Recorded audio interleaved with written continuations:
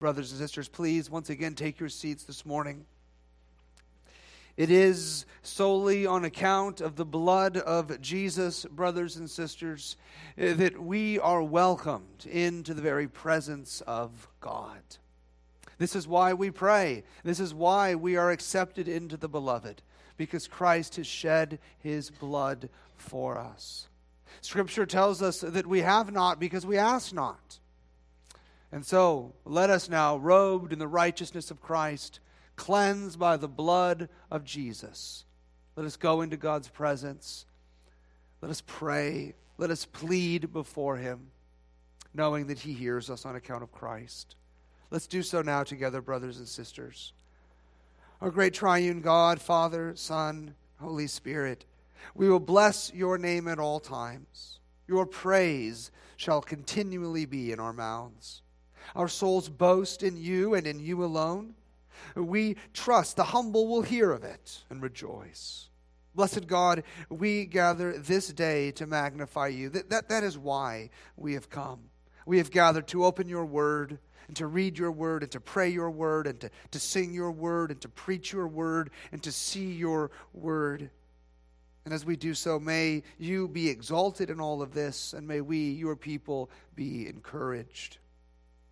We would ask that your name would likewise be exalted by the saints gathered at Redemption Church of Benton City this morning. We pray for Pastor Kellen and the congregation that the fruit of your Holy Spirit would be altogether evident in their lives. We continue to pray as well for our friends just next door, those residents of Royal Columbian. May their souls find rest and refreshment in you as they draw near to Christ, their Savior. We also lift up before you the work of Hope Medical. We are thankful for their efforts here in our own community for the sake of the preborn. And we would simply ask your continued blessing upon this organization this morning. At the same time, we would pray for the many parents who drive their children to the slaughterhouse that is Planned Parenthood just down the road from Hope Medical. And we would ask for you to intervene, that you would turn the hearts of these parents not away from their children, but toward their children in love, so that they would desire to sacrifice themselves for the sake of their children and not to sacrifice their children for the sake of themselves. Your word also would have us to intercede for those who are in authority over us, and so we pray this morning for the Benton and Franklin County Commissioners. As these men discharge their duties in our midst, we ask that they would do so in a way that glorifies you, Father, and is in accord with your law. We also pray for our beloved brother and sister Mike and Cecilia Palm, missionaries who are serving the people of Papalote, Mexico. We ask that in these moments that you would fill them with your Spirit, so that they would have both hands to the plow as they labor, and that they would have joy in their hearts as they do so. Speaking of Papalote, we also think this morning of the team that is preparing to travel down there later this year. We ask that you would grant to that team unity and joy and protection and boldness in their work. We also recognize that we have many brothers and sisters living in hostile places where their suffering for Christ causes them to be targets of persecution, and that many times this suffering can be quite intense. And so we ask that you would uphold them this morning by your grace, that you would enable our brothers and sisters to suffer in ways that bring glory to you and that show off your majesty and your worth above even their own protection or livelihood. And for those who would dare to put their hands upon your sheep, we pray that you would grant them repentance, and so that they too would become worshipers of Christ. Then, as we think about ourselves, this local congregation, we too know how in need we are of your sustaining grace. So we ask you, Father of glory, that you would give to us the spirit of wisdom and of revelation when it comes to our knowing you. We ask that you would enlighten the eyes of our hearts, so that we would be a people who know what is the hope to which you have called us. What are the riches of your glorious inheritance in us? And give us something of the immeasurable greatness of your power toward us who believe. A power that we confess is so might and so great that it actually raised Christ up from the dead. We ask that you would be exalted as we grow in our knowledge of you and our love for you and our joy in you and our obedience to you. We pray that you would cause our daily lives, whether they exist at the office or at home or somewhere in the middle, that you would cause our daily lives to honor you, that we would commend your gospel faithfully, and that we would be zealous to do good to those who are around us. We ask that you would pour out upon this congregation grace, so that redeeming grace would be a people of peace and purity and prosperity, that you would bind the work of Satan, lest we fight and divide and quench the Holy Spirit in our midst. That you would give us an insatiable appetite for the glory of Christ, lest we be a people who find ourselves distracted by the so-called wonders of this world. And we ask that you would cause the gospel to march forward and the kingdom of God to advance in this place, in our homes and in our city, lest the name of Christ be maligned. We also plead with you regarding the needs we have among us as well, from gainful employment to sickness, from vicious diseases to tough home lives. We are a people in desperate need. This is true, of course, of Jonathan Perry, as he and his family prepare for this bone marrow transplant that will take place on Thursday. We pray that you would ready all those who are involved. And we would also be so bold this morning as to pray that you would extend the life of this young man, that you would cause this treatment to prove effective, and that you would draw him and his entire family to faith in and through this trial. We also confess how much we need eyes, Father. Eyes to see those who you bring into our lives. Eyes to see that they need Christ. Grant us those eyes. And then at the same time, we pray that you would give us mouths to proclaim your gospel to them. Father, that is what we confess to you this morning, that so often we are blind and mute. Lord, open our eyes. Open our eyes that we might see the blind, and open our mouths that we might speak the life-giving truth of your Son to them. But Father, we've done enough speaking for now. So as we turn our attention to your word, we pray that you would send your Spirit and that he would cause the reading and the preaching of your word to prove effective in our hearts. For those who need comfort, we pray that you would pour it out without measure. For those of us who are proud, humble us. For those who don't know Christ, draw them to him. And for those who are weak, bring forth great strength. We ask all of these things of you, Father, in the name of your Son, by the power of your Spirit. We ask these things for our good and for your glory. And all of God's people said together, Amen.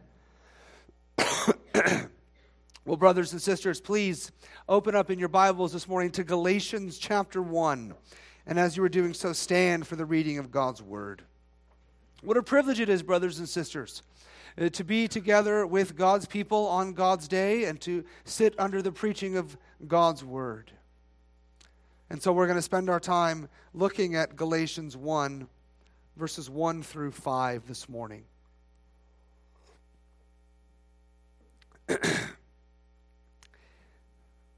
Galatians chapter 1, beginning in verse 1. As the Lord Jesus himself has said, he who has ears, let him hear. Paul, an apostle, not from men nor through man, but through Jesus Christ and God the Father, who raised him from the dead, and all the brothers who are with me. To the churches of Galatia, grace to you and peace from God our Father and the Lord Jesus Christ, who gave himself for our sins, to deliver us from the present evil age, according to the will of our God and Father, to whom be the glory forever and ever. Amen. And thus ends this reading of God's holy, inspired, and inerrant word. Brothers and sisters, you may be seated. In a lot of ways, church, there are really only two enemies to the gospel. Now, granted, these enemies are ugly, they are vile, and they are dangerous, but there are really only two. What are these enemies, you ask? They are the enemies of license and legalism. License and legalism. Here's how James Henley Thornwell, the 19th century Presbyterian minister, put it. He says, the gospel, like its blessed master, is always crucified between two thieves. Legalists of all sorts on the one hand, and antinomians on the other. The former, speaking of the legalists, robbing the Savior of the glory of his work for us, and the other, the antinomians, robbing him of the glory of his work within us. Now, to clarify, antinomians, or as I am calling them this morning, license, they say something like this. Their anthem is, well, you know what? The gospel frees us to do whatever we want to do. This person would say, you know, God's law has pretty much no relevance to me. Don't you know we're not under law, but under grace. So I am liberated to do and be whatever I want to do and be. Then, on the other hand, you have the legalist. Their anthem, well, legalists tend to, by very nature, be more performance-driven. So they think that they are saved by what they do or by what they don't do. So that in the mind of the legalist, the law, and this could be God's actual law, or it could be their own man-made law that they've invented. That's often what it is. But for the legalist, the law and their doing of it is how they maintain a right relationship with God. Now let's be clear, when it comes to those two enemies of the gospel, it was the legalists who were plaguing the churches of Galatia. This brand of legalism, it was unsettling the church. Excuse me. So much so that unity in the congregation was being threatened. At the same time, there were many in the church whose souls were in peril. And that is because just like those who abuse the gospel with their license, so at the same time, many legalists malign the gospel. Really, what they do is they neuter it. What legalists do consistently is they destroy the gospel. And the way that legalists destroy the gospel is at the end of the day, the legalist thinks it is not Christ who actually redeems them, it's themselves. It's what they do or what they don't do.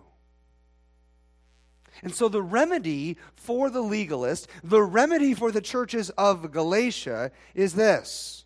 The only remedy, the only cure is the Lord Jesus Christ. Or if I can frame it in something of a question, it would be this. Is Christ enough? Is Christ enough? Let's be very clear about this. This idea of the utter sufficiency of Christ. It's not just something that plagued the ancient churches of Galatia. This whole idea remains a perennial threat even today. And I know this because of the conversations that I have with people, because of the books that I read, and because of my own heart. Let me give you some symptoms, if you doubt me, some symptoms of this legalist disease. Some Christians spend their Christian life walking on eggshells, thinking that God is always looking for an opportunity to just pounce on them. Then you have other Christians, and there are scores and scores of these. These poor Christians lack assurance. And the reason that so many Christians lack assurance is because they spend their time looking at themselves and not Christ. They spend their times looking in the mirror wondering, am I good enough? Have I done enough? Do I have enough faith? Do I feel enough love for Christ? Have I performed enough good works? In a related vein, you've got all sorts of other Christians who are petrified, utterly petrified, that they will lose their salvation. This takes all sorts of forms. Some are persuaded that they are saved by grace, but to stay saved, they must put up lots and lots of good works. To say it differently, they would affirm that they are brought into the covenant by grace, but to stay in the covenant, they will stay in by their good works. Others will speak of something called final justification. In this view, you are justified by grace alone, through faith alone. Praise God.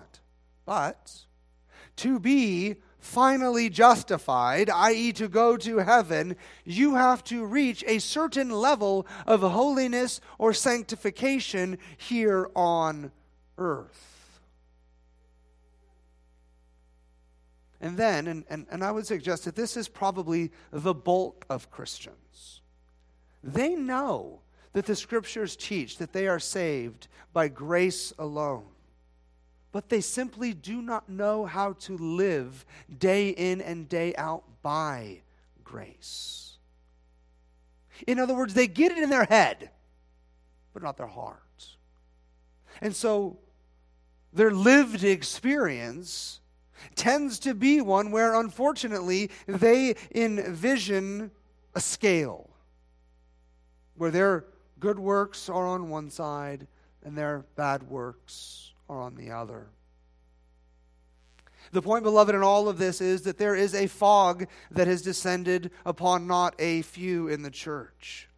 And it is only the light and love of the Lord Jesus Christ that will cause that fog to lift. Which is why this morning we are beginning a new sermon series through Paul's letter to the Galatians. A sermon series that I'm going to routinely be referring to as Christ is enough. You see, that's really the question that Galatians is going to force us to ask time and time again. A question that we as a church and a question that you as a Christian ought to wrestle with. Christian, is Christ enough? And by that I mean this. When it comes to your standing before God, when it comes to you going to heaven, when it comes to your sins being forgiven, when it comes to God's promises being poured out upon you, here is the question: is Christ enough? Now, this letter that is in front of us, and we ought to remind ourselves that so often what we call the books of the Bible, particularly the books of the New Testament, these are actually letters, brothers and sisters. They are letters written to churches not unlike ours.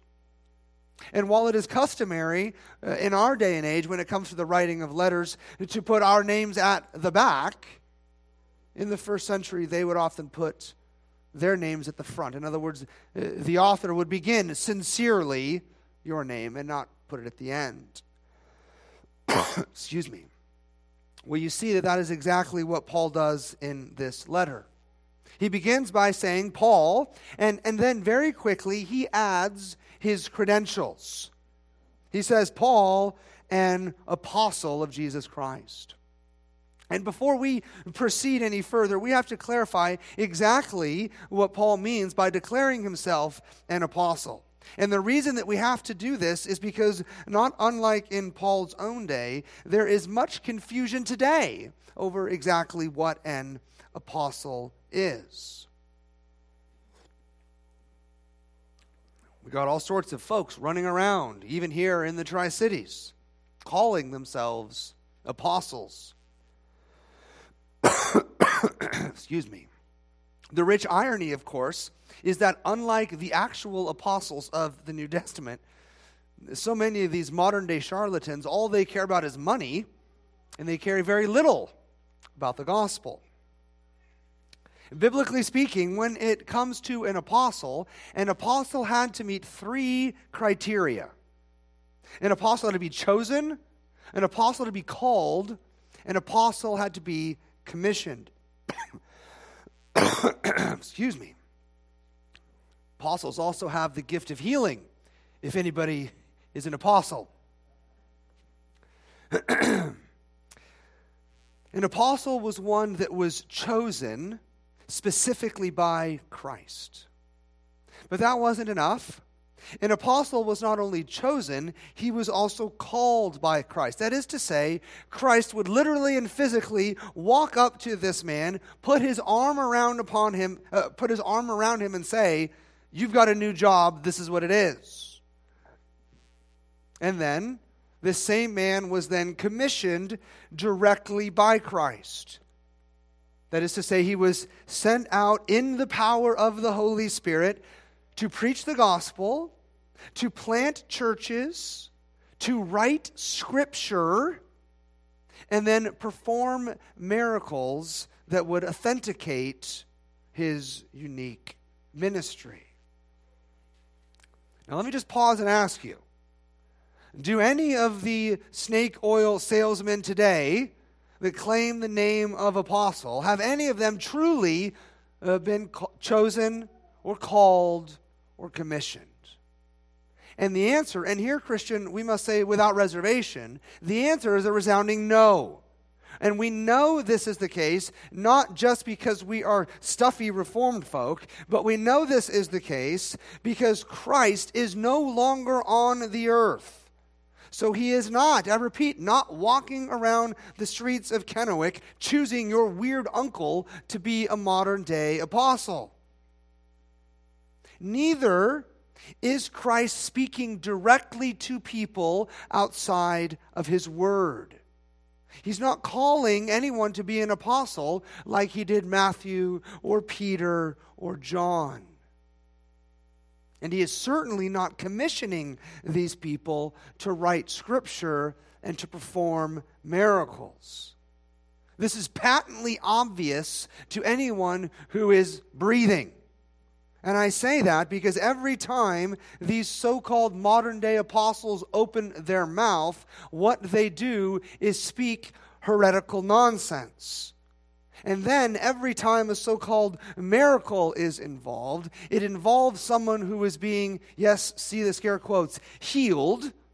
They're healed of some undiagnosed back pain, as opposed to what actually took place by the actual hands of the actual apostles. When the apostles performed miracles, the result was the lame dancing, the mute speaking, the blind seeing, the deaf hearing, and the dead rising. It was not someone at the mall having their leg grow an extra 1/16 of an inch. And it's really an indictment upon modern day evangelicalism that so many professing Christians fall for these deceptions, these tricks, these traps. But Paul was an apostle.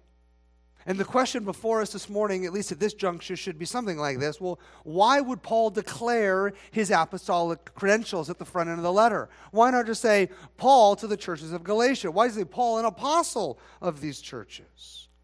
And if you read through the book of Galatians, there seems to be at least 2 reasons, both vitally important, for why Paul would do this.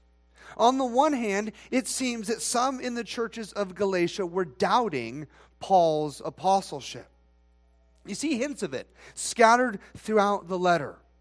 False teachers had come in and they have sown seeds of discord and doubt. They would say to this infant church, Are you sure?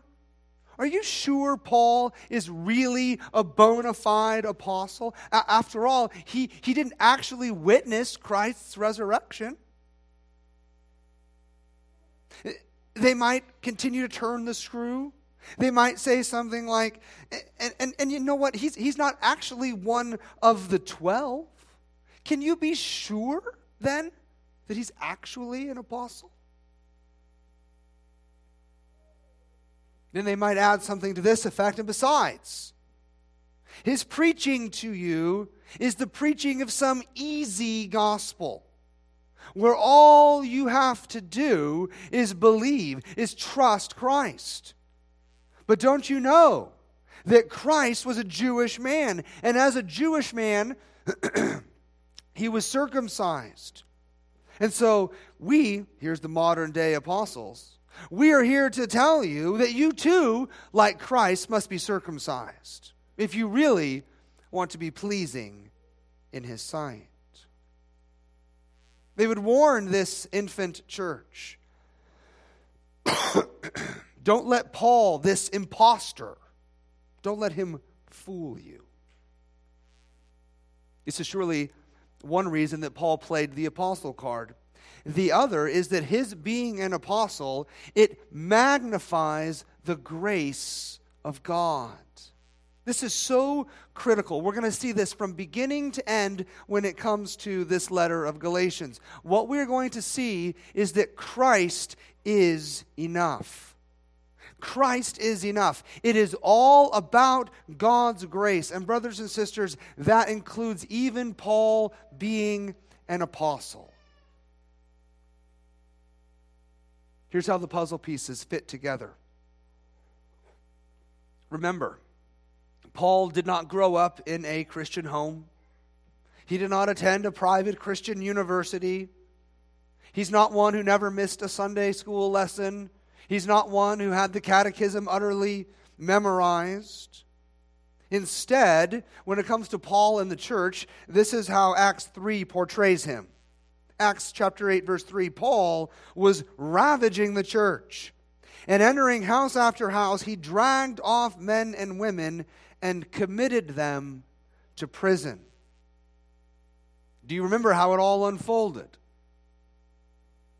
Paul was there on that day when Stephen, the first Christian martyr, gave up his life. And what the scriptures record for us is that Paul was there handing the coats of the men who were hurling rocks at the skull of Stephen. You see, it's much easier to get full range of motion when you take your jacket off. And so Paul was obliged to hold the coats of the men who executed this Christian. From there, like blood in the water, all of this seemed to only intensify Paul's lust for destroying Christians. It wasn't long until he had a badge in his hand, and with it he became something of an ancient Gestapo agent. He kicked in doors. He interrogated people. He found out who the Christians were. He handcuffed them, and he dragged them off to prison. And if you were to ask why the Apostle Paul would go to such great lengths, the answer is simply this: he hated Christ. He hated the gospel. He hated Christians. And he hated all of this because, beloved, what he hated more than anything was grace. He hated grace. He had his resume. He had done what he had done. He had proved himself worthy. He was blameless, Philippians 3. He hated the idea of grace. That is, until the Lord Jesus literally knocked Paul off of his high horse. And from that day forward, his heart was melted, his will was transformed, and his entire life was changed. Think about this. In an afternoon, he went from being a terrorist to a missionary. And here's the point. All of this, all of it, was owing to the grace of God. Paul knew that he didn't deserve it. He knew he didn't deserve forgiveness. He knew that because of his attitudes and his actions that he was most certainly ripe for judgment. Paul knew this. But despite his sin, what did God do? God showed him mercy. God showed him grace. In a very real sense, on that road to Damascus, the Apostle Paul was apprehended by grace. And so from that day forward, Saul, the hater of grace, became Paul, the herald of grace. This is all lying behind those words in verse 1, where Paul confesses, I am an apostle, not from men, nor through man, but through Jesus Christ and God the Father who raised him from the dead. You hear what the apostle is confessing here? It's as if he is saying, I didn't sign up for all of this. I didn't volunteer for this. I was a rebel to Christ. I hated grace. I hated his church. And then Christ knocked me off of my horse. Christ in his grace reached down into my hard heart and made me his. To which I would ask you, brothers and sisters, do you see just a glimpse of yourself here? Now, granted, we are not apostles. We've already established that. That's not what I'm talking about. But do you see something of the grace? Have you experienced something of this grace? Let's be honest. Like Paul, none of us deserve to be here. None of us belong here. None of us have a right to be here. If you are a Christian, that means that the very first thing that you did was tear up your resume. That's what Christians do. Christians must do so. For there can be no saving grace while you are clinging to your own self-righteousness, to your own goodness. Right? So you cannot, I repeat, cannot have Christ's goodness while tenaciously holding to your own supposed goodness. You have to choose. You have to choose. With both hands, you must cling to one. You will either cling with both hands to your own supposed righteousness, or you will with both hands cling to the righteousness of Jesus Christ that is imputed to you by grace alone through faith alone. Those are the only two options. There's only two ways of righteousness: your own righteousness or Christ's righteousness. And you can't mingle them. You can't mix them. You can't have, well, I'll take 50% of Christ's righteousness, but I got some pretty good stuff over here that I want to show off. It's all of Christ, or it's all of you. Which means a true Christian is also one who has seen their own sin for what it is. The Holy Spirit has opened your eyes to see the heinousness of your own heart, of your own works, of your own righteousness. You see, again, this is why the one who is truly born again does not cling to his own righteousness, because he knows he doesn't have any. He's not gazing upon his own righteousness because he knows he does not have any righteousness of his own.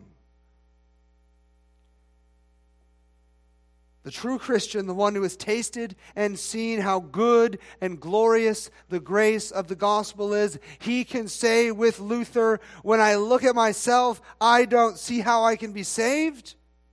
And when I look at Christ, I don't see how I can be lost. So, church, this is a bell that we ought to ring. We ought to ring until the whole world hears it, and we ought to ring it until that bell rings true in our own souls. And that bell is this. You ready? Forgiveness is for those who don't deserve it.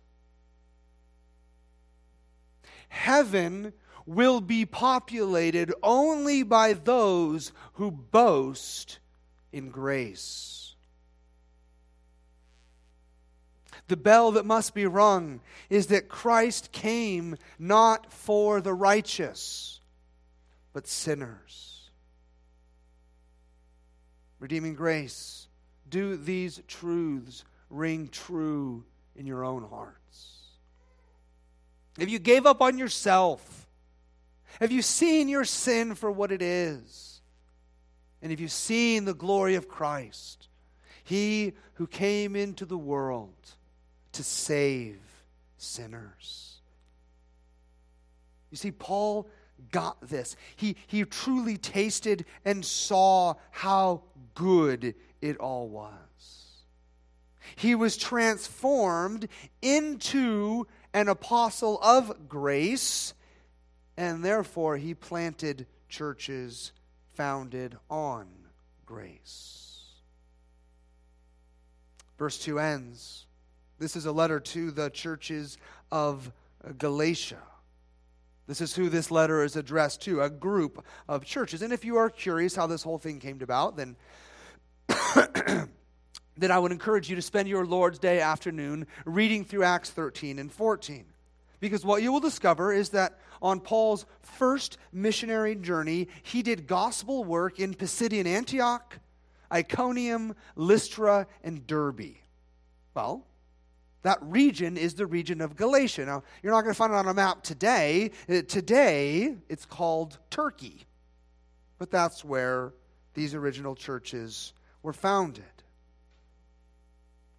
And so Paul and his team, they went through this region, and what they did was they proclaimed Christ to them. They didn't just proclaim Christ as an historical figure, or Christ as bare morals, or Christ as life hacks, or life lessons, or any of that. But what they proclaimed is Christ in all of his glory and in all of his grace. Excuse me. So that Paul stood on a box and he announced that Christ was the promised one who was to come. Christ was the one who would defeat sin and destroy the work of the devil and deliver us from this evil age. And not only was Christ going to do this, but beloved, Christ has done this. And the point not to be missed is that Christ did it. Christ did it. And he did so without your help. He did so without you holding him up. He did so without you cheerleading on the sidelines for him. Christ got in the game and he did what he had to do. He did this by meriting righteousness for us, by his perfectly obedient life. He did this by paying the penalty we owed for sin as he hung there on that bloody cross. He did all of this. He defeated sin. He destroyed the work of the devil. He delivered us from this present evil age. He did this by being exposed to the wrath of God in our place. And then 3 days later, he was brought forth from that grave, declaring that the gospel promises are available to each and every one of us, to all who would entrust themselves to the Lord Jesus and the Lord Jesus alone. That is what Paul preached. He preached the gospel. He preached Christ. He preached grace. There's just one little problem. Shortly after Paul had departed, after these infant churches had been planted, false teachers sprang up like weeds. In these wolves in sheep's clothing, they denied grace. They decried faith. And they distorted the gospel. Their message went something like this. Yes, of course, you need grace to get you started. But really, at the end of the day, it's works that seal the deal. Faith? Oh yeah, of course you need to have faith, but you have to understand, ignorant Christian, faith is not enough. Your faith must be surpassed by your faithfulness. Oh, yes, of course, we affirm the gospel. We believe the gospel. But the gospel for them was Christ plus your deeds equals heaven. When in reality, church, the gospel is Christ plus nothing equals everything. You see, that's what the gospel is. That's what the gospel is about. The gospel is not about you. It's not about your feelings. It's not about your goodness. It's not about your potential. It's not about your religiosity. It's not about your spirited devotion to your quiet times. The gospel is about Christ. It's about Christ. It centers on Christ. It terminates on Christ. It begins and ends on Christ. So many Christians think that the gospel depends upon whether or not they feel saved. I don't know about you, but I feel like a wretch most days. The gospel is not about how you feel. The gospel is about what Christ has done. Verses 3, 4, and 5 bring this out. Paul writes to the churches, "Grace to you and peace from God our Father and the Lord Jesus Christ, who gave himself for our sins to deliver us from the present evil age, according to the will of our God and Father, to whom be the glory forever and ever. Amen." That's how you catechize your children. I want you to notice in this little, 3 verses, this little tiny section of Scripture, this sort of introductory section of Scripture that we are so prone to jump over so we can get to the good stuff. This is the good stuff. This is the good stuff. And this is the good stuff because this little section of Scripture, what you will find is 6 grace-filled glories of Christ's gospel. 6 grace-filled glories of his gospel. Start with willingness. Willingness. Verse 4 tells us, the Lord Jesus Christ who gave himself. Christ gave of himself. Throughout the Scriptures, we see that Christ willingly gave up himself for us. His arm was not bent behind his back. He didn't lose an arm wrestling match. He didn't lose a bet. Christ chose to do this. In fact, from eternity past, in the covenant of redemption, the eternal Son of God willingly and joyfully chose to come on behalf of his people. He says as much in John chapter 10, doesn't he? You remember? Christ confesses, "I lay down my life that I may take it up again. No one," Christ says, "takes it from me, but I lay it down of my own accord." Christ willingly chose to lay down his life to redeem you and I. Next, behold the purpose of it all. Why has Christ given of himself? Verse 4, for our sins. Beloved, I want you to notice that Christ did not come chiefly to show you how to live. Christ did not come chiefly to encourage you to try harder. Christ did not come chiefly to scold you and tell you to pick yourselves up by your own bootstraps. No, not even for a moment. Christ came in love, and he came in power, and he came in glory, and he came in majesty, and he came for sinners. He came for our sins. That's what the cross is. I think in today's world, more than anything, the cross is seen as a fashion icon.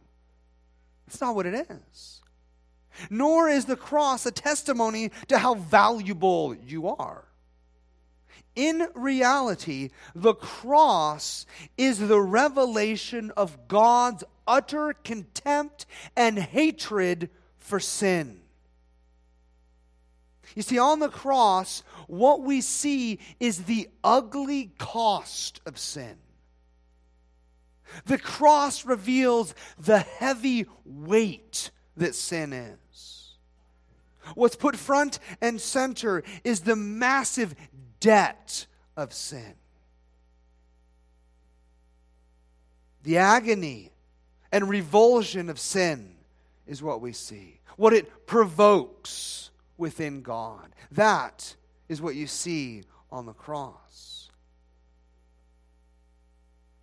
So make no mistake about it. When you see Christ bleeding and suffering and being harassed and being mocked and dying, as you see the spikes pierce his wrists and ankles, don't miss the fact that it is God's wrath that has pierced the soul of his Son. As you witness that horrific scene, that spectacle of a man as he writhes in pain and sorrow, what you are supposed to see is that this is what you deserve. You and I should look at Golgotha with terror and shame, knowing that that is exactly what sin gets you.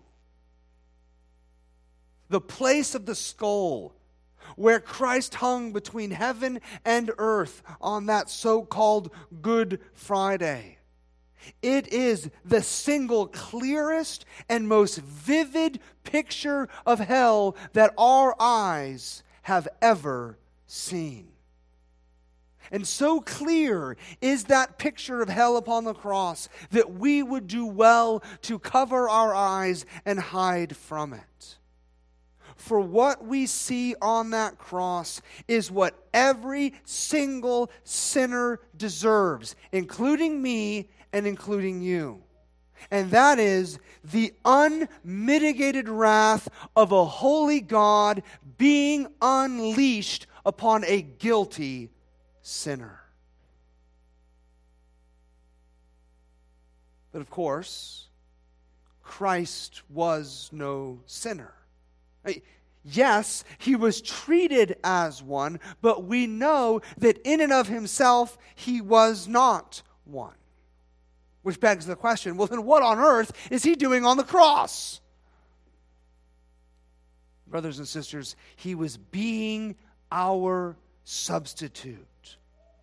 Just as in his life, he did for us what we could never do for ourselves. So it is in his death. He did for us what we don't want to do ourselves. He died under the wrath of God.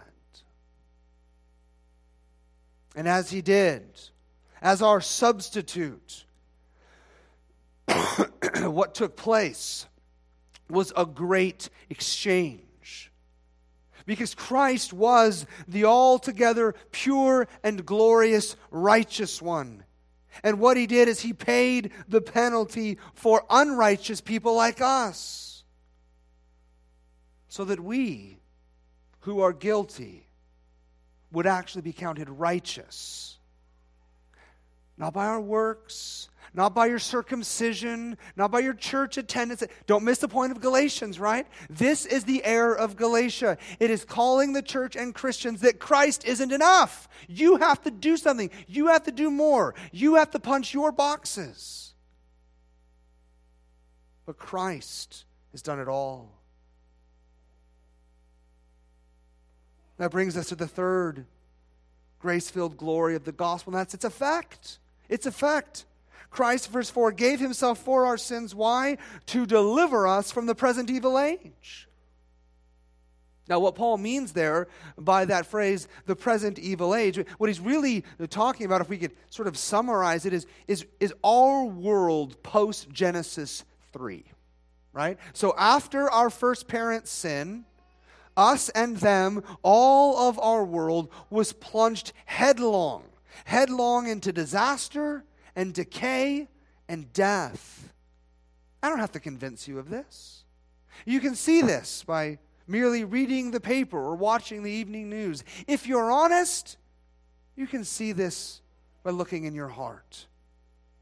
For all the utopian dreams that exist, whether it be by politicians or musicians or athletes, we are a people, this side of Genesis 3, who are dominated by evil.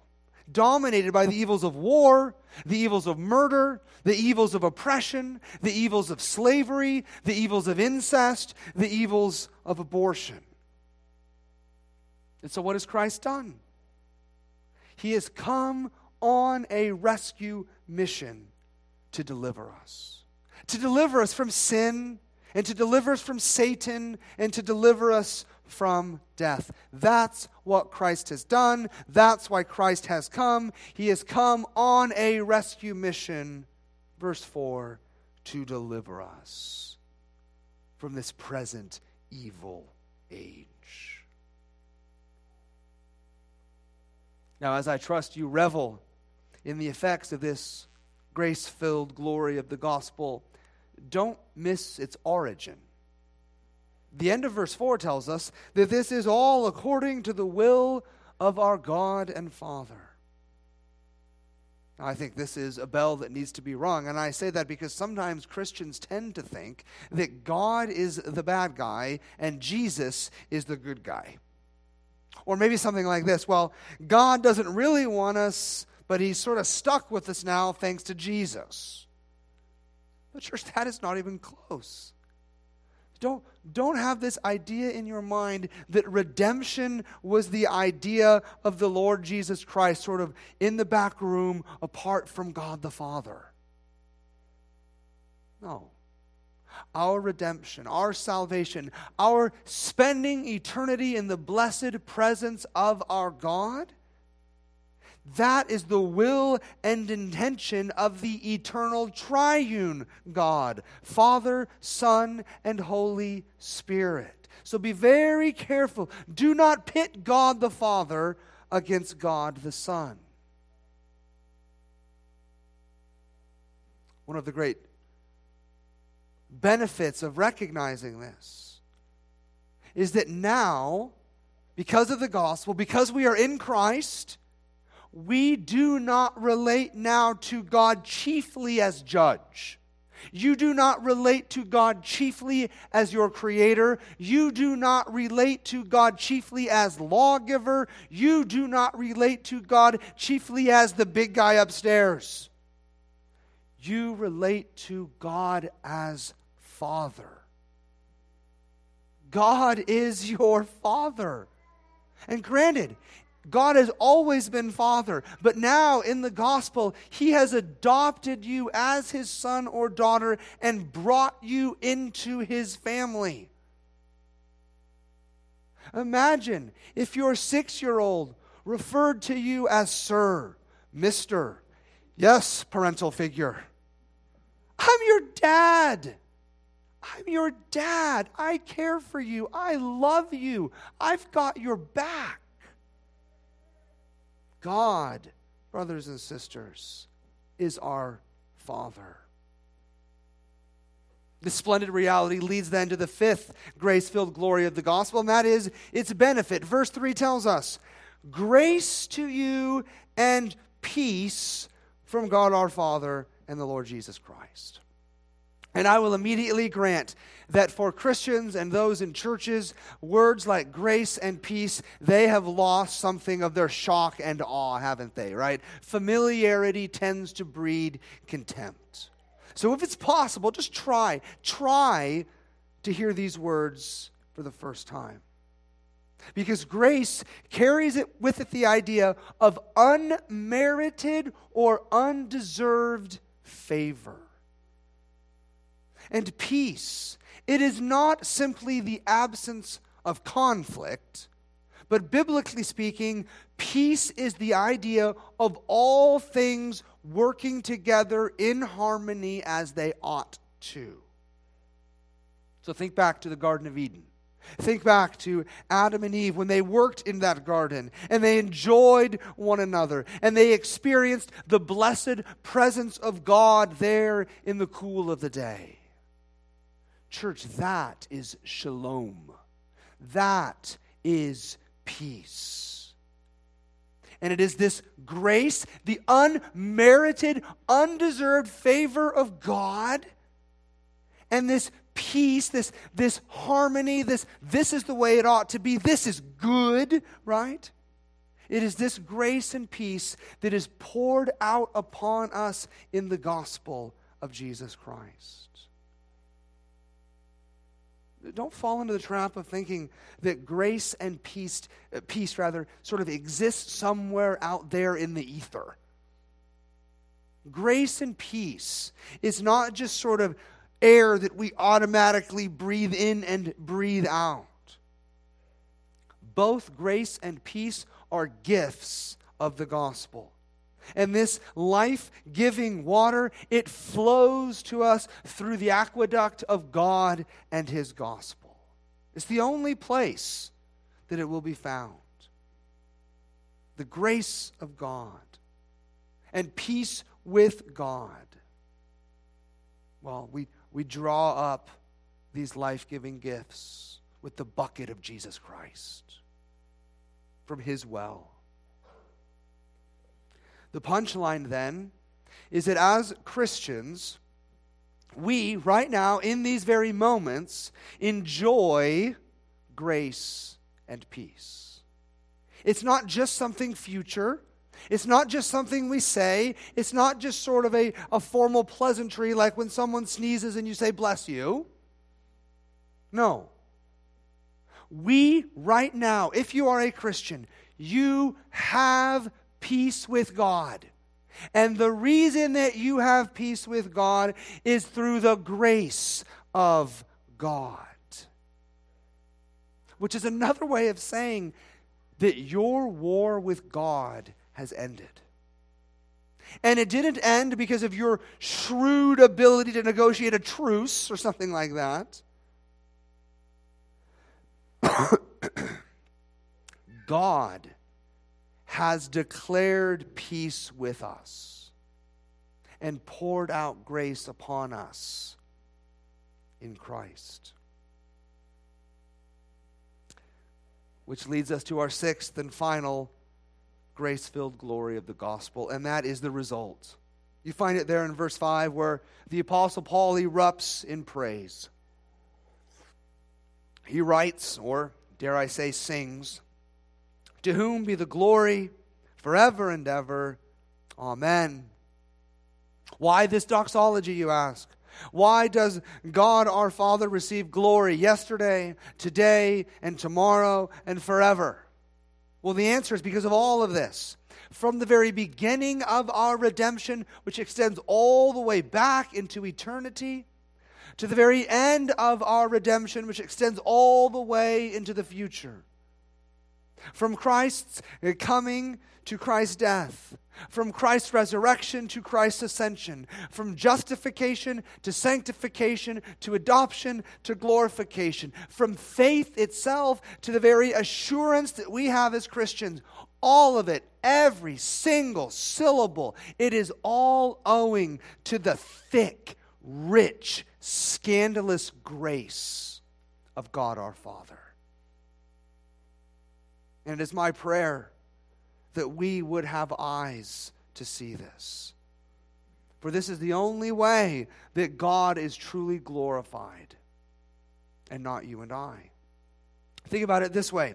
If redemption is all of grace, then you and I have no room to boast, and God is truly exalted. But on the other hand, if redemption is not all of grace, doesn't matter if it's 1% or 50% or 99.99% the grace of God, if you contribute anything, if redemption is grace plus you, then you, no matter how big or small, then you have room to boast.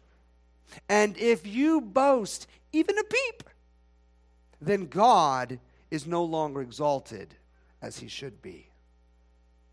Or if I could be slightly more direct, if redemption is only 99.99% the work of God and the other 0.01% of the work is you, then not only will you muck it up, but even if you don't muck it up, you'll end up robbing God of His rightful glory.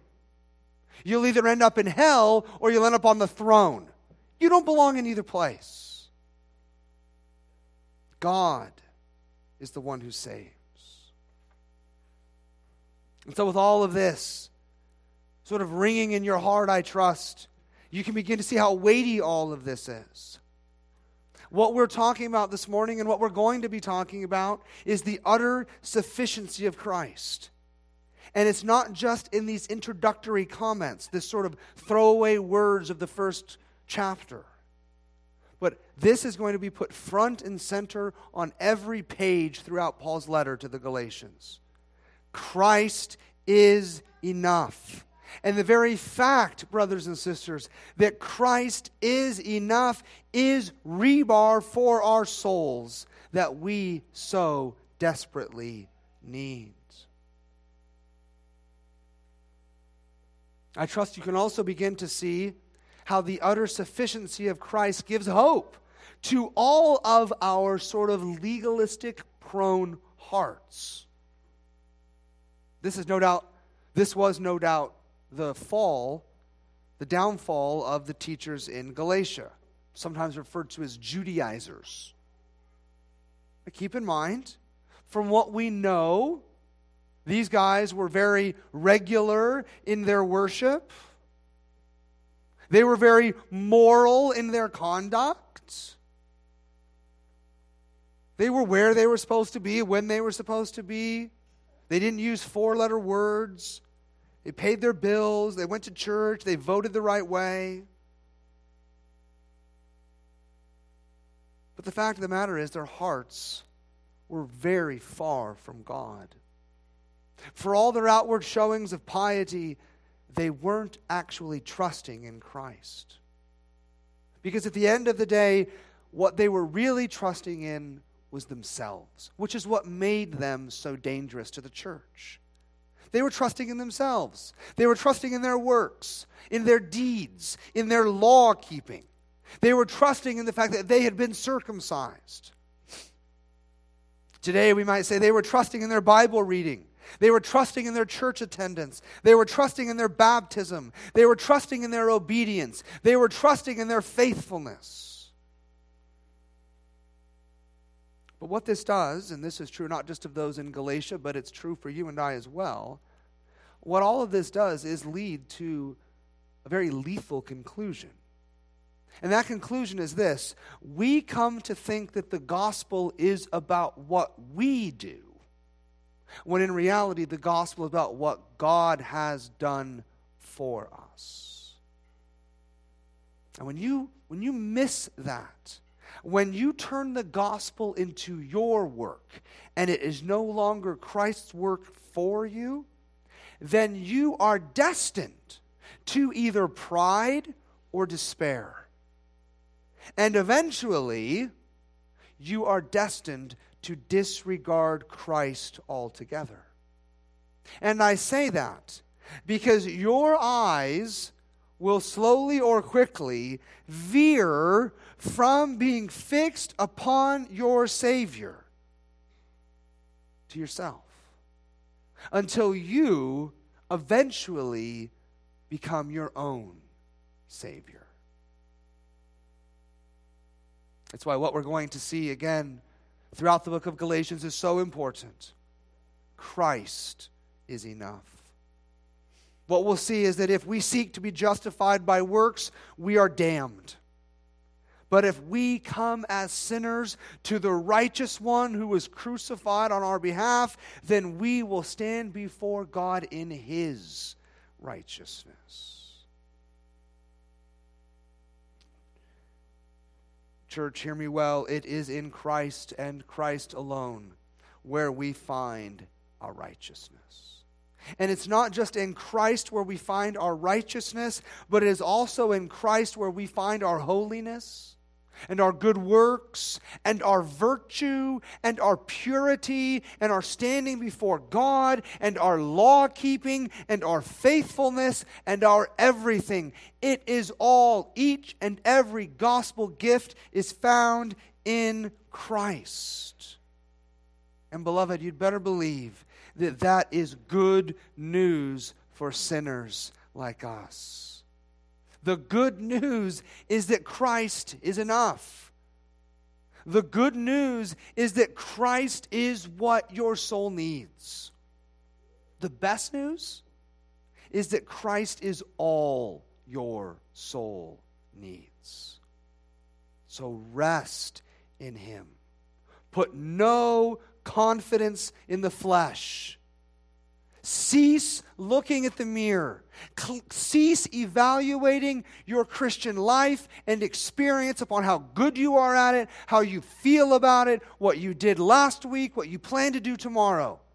Put a stake in all of that and come to the foot of the cross and trust in Jesus. Jesus is enough.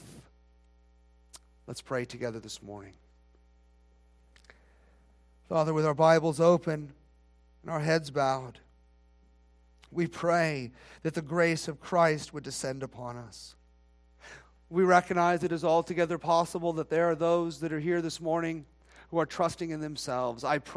We pray that you would wean us off of the poisonous pleasures of ourselves and of this world, and that you would leave us enthralled in the beauty and the glory of Jesus Christ. We are people who are weak. We are stubborn. We are proud. We are broken. We are jacked up. We need Christ. And so we pray that for the first time or for the gazillionth time, that you would open our eyes and that you would show us our Savior, that you would show us your Son, and that our souls would be satisfied in Him, and that in being satisfied in Him, you, Father, would be glorified. We pray that you would do these things, God, in the name of the Lord Jesus Christ. And all of God's people said, Amen.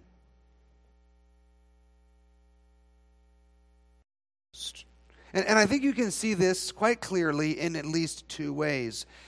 For starters, we no longer call sin, sin. Instead, in today's world, we make mistakes, we might mess up, but we don't actually call sin what God calls it. We don't call it sin. And then second, we no longer actually apologize and ask for forgiveness. Let me ask you this. When is the last time someone took you aside, looked you in the eyes, confessed their sin against you to your face, and asked for you to forgive them? Brothers and sisters, when is the last time you did that?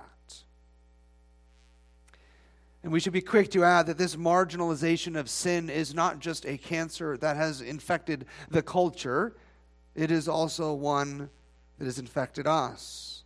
I say that because for so many of us, it is easier, is it not, to spot the sins of others rather than to see our own peccadillos. All of this is what makes the catechism this morning such a stiff drink. It awakens us to the reality of what sin is. It awakens us to what sin is, what it does to us, and how we are all guilty of it. So as is our custom, congregation, I will ask you the question from the catechism, and then I would ask you to respond together out loud with the answer. Congregation, what is sin? Sin is rejecting or ignoring God in the world He created, rebelling against Him by living without reference to Him, not being or doing what He requires in His law, resulting in our death and the disintegration of all creation. And brothers and sisters, because of the reality of sin, and because we do sin even as Christians, we carve out this time in our service of worship this morning to confess our sins. To confess our sins to God, to ask for forgiveness, and to hear that in the cross of Christ all of our sins are forgiven and that we are made right in God's sight. This morning's confession of sin is a responsive one, so I would ask you to respond together out loud by reading the bolded text. And as you will see, we're going to make some space at the end for a moment of our own silent and private confession before God. So let's confess our sins now. Father of mercies, we confess that we have sinned against you. We pray, by your Holy Spirit, come and work repentance in our hearts. Help us to see you as you are, with outstretched arms, a loving heart, and power to save.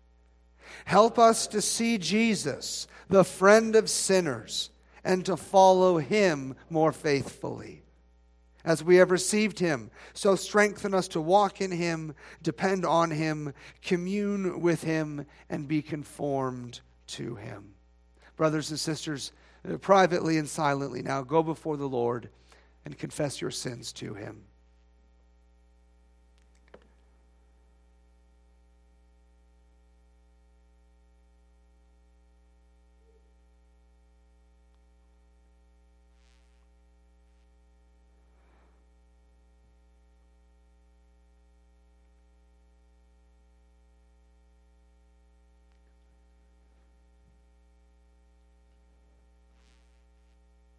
O repentant one, be of good courage.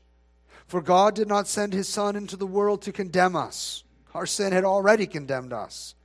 But even in the face of our sin, God loves us. And he has demonstrated that love for us by sending his Son to us. Jesus, God's Son, has lived a sinless life and died a sinner's death. And you who believe in the Son of God, your sins are forgiven, and you have eternal life. Thank God for the gift of his Son.